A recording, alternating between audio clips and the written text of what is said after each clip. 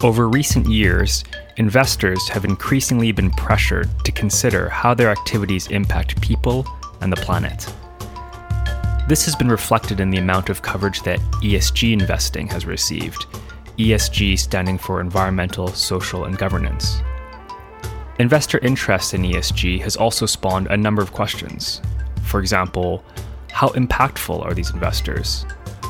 To what extent do ESG factors really drive investor decision-making? How effectively are social issues considered versus environmental or governance issues? And how can we actually improve ESG decision-making and support better outcomes?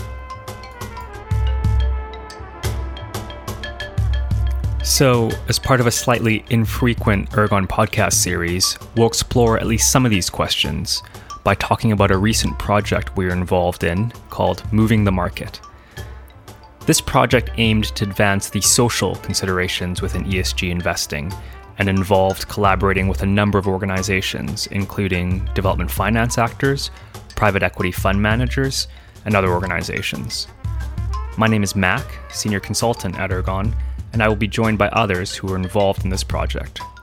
First of whom is Chloe Bailey, who is a program manager at Freedom Fund and coordinator for the project. Hi, Chloe. Hi there. Could you give us a bit of background on Moving the Market?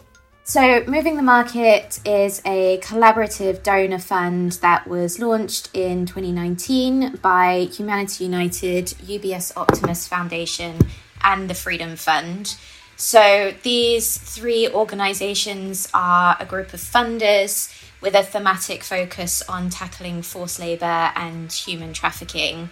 And we three got together to develop the Moving the Market project with the aim of pooling donor resources to support innovative projects to increase investor engagement on modern slavery, which was in recognition of a growing interest in the financial sector on ESG strategies, but that there was a considerable gap in engagement on social issues, specifically modern slavery, as part of this. And how many projects were supported by Moving the Market? So in total, Moving the Market supported 6 projects that are developing and piloting new strategies to advance investor engagement on modern slavery across asset classes. And rather than just making the case for why investors should care about modern slavery risks in their portfolios, we were keen to fund specific products that could be utilised by the financial sector. So, for example, toolkits for asset managers on how to identify and address modern slavery during the investment cycle, or data and metrics that assess modern slavery and human rights.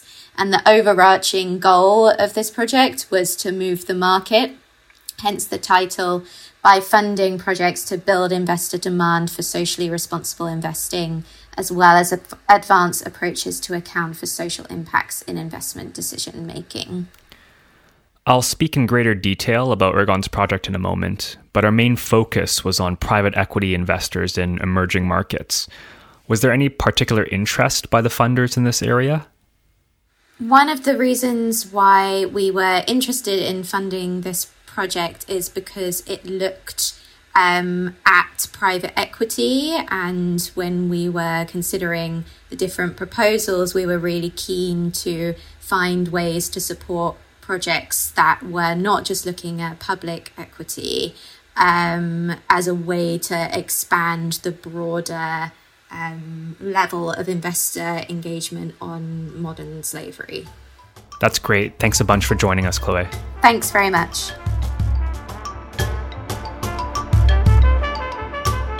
So, as mentioned before, Ergon's contribution to Moving the Market focused on private equity investors in emerging markets. And we really wanted to understand, to what extent do these investors consider labor issues throughout the investment cycle, starting from an investment concept to due diligence to investment monitoring. Many private equity or PE investors operating in emerging markets have a mandate to generate positive impacts through their investments. Additionally, PE investors operate on the ground and can have significant leverage over investee companies, which puts them in a good position to identify labor risks and take action. Another important angle is to consider who invests in PE funds. These investors are known as limited partners or LPs. In the context of emerging markets, many LPs will often be development finance institutions, which are publicly backed investors that have a mandate to promote development, as the name implies, including job creation and creation of good jobs. The role of LPs is important for many reasons, and one of these reasons is that LPs often have ESG standards that their investees must adhere to. The International Finance Corporation's performance standards are a commonly referenced framework that incorporates labor and human rights. These standards cover things like child labor, forced labor, working conditions, and health and safety, among other things. For the purposes of our project, that gives us a clear normative reference point, which allows us to explore how these ESG standards are understood and applied by investors. One of the key objectives of our project was to work closely with PE fund managers to understand what labor challenges do they face, how do they integrate labor considerations into the investment cycle, and what further guidance might they need. We were very lucky to have collaborated closely with two fund managers operating in Africa, Verad Capital Management and Cepheus Growth Capital Partners. We are also very lucky that representatives from both fund managers were happy to join me on this podcast. I will let them introduce themselves, starting with Chigozie Ejimogu from Verad Capital, and maybe you can start by providing a bit of background on your role. So presently, I am the sustainability manager for Verad Capital. Practically, I lead the ESG stream, the ESG work stream in Verad, working with portfolio companies, ensuring that they are developed in terms of their internal processes and capacity to manage their E&S issues or E&S aspects. So I'm also in charge of ensuring that our investments, ESG is well integrated into all of our investments and all of our deals.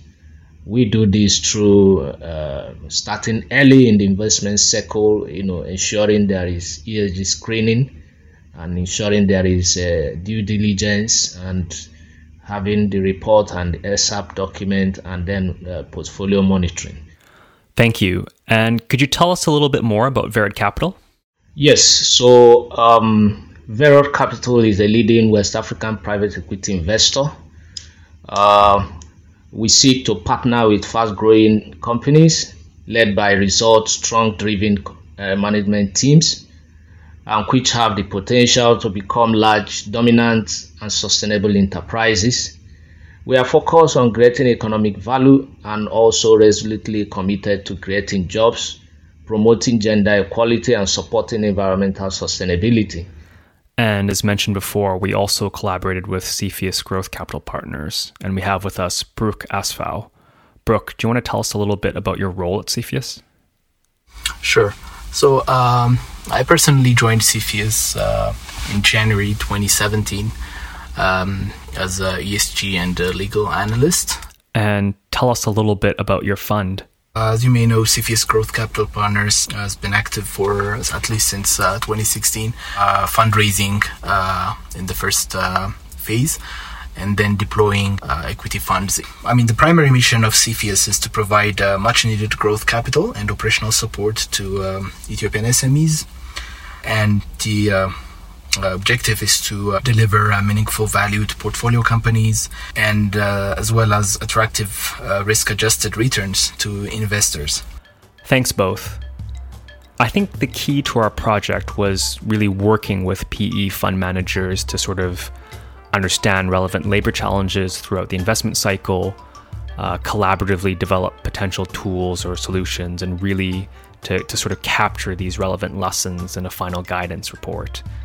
Our goal was to produce a set of tools that would be usable by other fund managers and which would be directly relevant to some of the labor issues that emerging market private investors may come across. We'll sort of reference the guidance at various points in this podcast, and of course, the guidance is publicly available to all those who are interested. But to begin with, maybe let's talk about some of the labor challenges that you come across in your day-to-day work. The main challenges we encounter when it comes to labor issues is that as a developing country, Ethiopia is kind of entering industrialization, shifting from an agricultural-based economy towards manufacturing. One of the main underlying issue is the absence of minimum wage or a living wage in Ethiopia, and wages are quite low. The other challenge is instilling the culture of safety and occupational health and safety and other labor-related issues. And the other one is, once you have your team constituted, is retention of talent and a high turnover rate. Those are the main three issues, I think. I think one thing to point out is that both of you have responsibility for ESG broadly, so not just labor issues. But is there something that makes labor more difficult? And let's say, Chigozie, what labor challenges do you see as being the most relevant? One thing that is very obvious about labor issues is that it is regulated almost in all the markets. Labor issues are regulated by local regulation as well as international conventions. And of course, businesses will always try to balance their economic interests with labor issues. So in the process, you are bound to have some challenges. So the challenges we have in Verod are just common challenges as could be obtainable in other organizations. And I tell you, one of them is usually the issue of disclosure. Working conditions and labor issues are things that organizations like to keep to themselves. It is not subject to public consumption most times. So in that sense, you might say that it's a little bit of challenge, getting to know what are the nitty-gritty, what are the issues around working conditions. But fine, because we're already on ground, that is our responsibility. So our duty and our role from a Verod perspective is to support these portfolio companies in these aspects. I think both of you brought up some really important points, and the guidance we developed starts with lots of the basics, which both of you have mentioned. That includes understanding some of the key regulatory frameworks which address labor standards. Obviously, national law is one of the many important starting points in addition to other ESG standards. The other is understanding key risks within specific sectors and geographies. Brooke, you mentioned challenges with certain workers that are moving from agricultural sectors to manufacturing. That's a great example, as well as the minimum wage issue in Ethiopia. And obviously, the guidance addresses these topics in greater details for those who are sort of listening and interested. But the next question is sort of, how do we integrate this understanding of standards and risks into investment decision-making? And maybe, Chigozie, you could talk us through how you approach labor risk management. Obviously, part of our engagement with you was developing a labor-focused questionnaire or survey to help with identifying potential labor issues and to sort of provide a general health check of portfolio companies as it relates to labor. We don't do it in piecemeal. We do it as a compact suite, starting from the screening stage. And one important tool or one important process through which we identify risk is the due diligence exercise. So we are conscious of, number one, who we want to bring in to support us in terms of due diligence, in terms of competence and knowledge. We are also very deliberate in developing terms of reference and ensuring that issues related to labor are part of the focus of the consultant. So that is the first stage of risk identification. So whatever is the outcome of that exercise in terms of issues around labor, are captured in the investment agreement, and it is followed through the process, through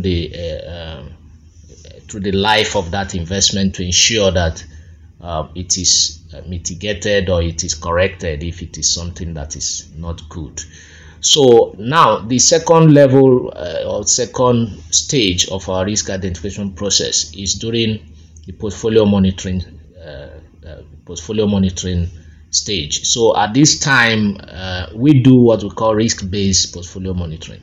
So we try to target those portfolio companies we think, by result of a DD, we think that have some kind of significant potential risk, and now we are talking about label. So we prioritize that portfolio company. We do visit frequently. We have engagement with the HR managers. So I can say, yes, the third leg, which is related to the second leg, is the interviews. From time to time when we do the visit, we sit down with the HR people. We try to, get updates. We try to interview. We try to do a kind of interrogation to get clarification on areas we are not clear about. And sometimes, of course, mere discussing with staff, you could also get an idea of how situations are playing out in terms of conditions, labor conditions. So these are the processes we administer. But I know at one time we have launched a survey as well as a tool, which Mark, you helped us to do. So, and that was very interesting. It's something we intend to continue periodically so that it can form part of our risk identification process. That's a super helpful overview of the approach. And just to mention that the portfolio survey or questionnaire you mentioned is included as an annex in our guidance. Another thing you mentioned was clear terms of reference for external experts to conduct labor assessments of portfolio companies. This is something we also worked with Brooke on at CFIUS Growth Capital, and we developed some template terms of reference for commissioning labor experts. That's also included as an annex in the guidance. But let's start from the beginning and look at due diligence. What are some of the common gaps you identify at due diligence, or areas where portfolio companies or sort of potential portfolio companies need more support? Most of the time, the gap we notice is that you have all the regulatory framework which are very much aligned with the international best practices and standards, but the difficult part is to bring down those on the ground. It's just that everybody knows the policies. When you talk with management, especially HR management people and so on, they know the policies, they know the regulatory framework. National legal framework is also quite strong, but implementation is where we identify gaps. We've been working with many consulting companies with in-depth experience across the continent in Africa. We would like to get better experience sharing from them, how other African countries were able to manage these gaps. Best practices and policies and standards were implemented on the ground, at the ground level, at the floor level within specific companies. So most of the gap that you see it's the gap between what's there on the ground and the policies. And how do you broach this topic with potential investee companies? Like I try to highlight, the main challenge is when it comes to implementation and making understand both the management and the workers on the importance of managing the labor force. It's really important to highlight that our labor force is the main asset, is the main important value of our company, of our portfolio companies. Because without a well-managed and conscious and productive labor force, nothing is possible. Right. As you suggest, some of this is also about communicating the business case to portfolio companies, including how improving human resources systems can help to mitigate labor risk, but also hopefully contribute to better operations or operational outcomes. That's just one aspect of the business case. I should add that, we address other business case arguments in the guidance for those who are interested. But that being said, following due diligence, can you sort of describe what comes next? Once the investment process is finalized and once the investment is finalized, we in general come up with an environmental and social action plan, which includes labor issues and working condition issues. And we put action plans, short-term action plans and long-term action plans, in which we emphasize on the importance of identifying risks at the earliest stage.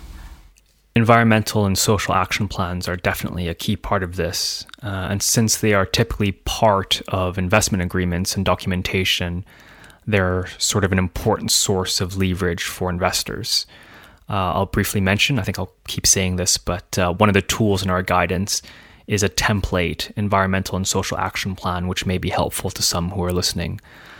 But let's sort of look beyond due diligence now and look beyond the sort of the investment decision. Chigozie, as part of our collaboration, you were interested in focusing a bit more on the monitoring and portfolio management side. And one of the things we did was to hold a workshop with all of your portfolio companies that was focused on labor issues. That involved convening company CEOs and human resources people together to sort of encourage frank discussion about labor challenges as well as opportunities. And I think, we found this a useful exercise because it allowed CEOs to hear from HR people and vice versa. I also thought it was really useful because we also had a more technical session with the human resources people, which was a chance to identify some common labor challenges and develop common approaches and solutions. Could you sort of explain why engaging across your portfolio on labor issues was so important? Yes, because I noticed that the area of labor and working condition is one area that is not mostly discussed. It seems to be somewhat latent. So sometime in 2020, I felt that, look, this area has remained cold. So we need to know, create an initiative that will enable us have conversations so that we can gain visibility. And aside from that, is also, our LPs are also very interested in that aspect. There are some metrics that are related, attached to labor, and investors are interested to have information, to have data, to have visibility and have some level of assurance that, look, everything is working well in terms of labor. So this was my motivation, last year when I decided that, look, in 2021 we are going to tackle head-on issues of labor, and we started with that workshop, which Ergon, you helped us, and follow-up activities have been taking place since after the workshop, and I can tell you it was a good exercise. It was eye-opening for us, and it's something we want to continue to do. And as I mentioned earlier, we worked together with the portfolio company HR teams to identify common challenges and develop collaborative solutions. And one of the key issues was casual workers. Did you want to talk a little bit about the challenges involved and the support that was provided? We worked with one of our portfolio companies to standardize its process to manage temporary and casual workers in their site. And it's one of the best we have seen. In fact, it's one of the best we have seen. Quite commendable. So I can say, yes, that is one area of challenge, but again, it is an area of opportunity for us, which we have been able to provide a lot of support. And what was the specific issue in that case? Okay, so when organizations have casual workers, one thing that is very clear is there is a legal requirement around it. So one big thing you want to do is to ensure that the organization, manages that casual workers in line with the local law, the local regulation. In Nigeria, Labor Act, you are not supposed to keep casual workers more than 6 months. You have to absorb them or you let them go.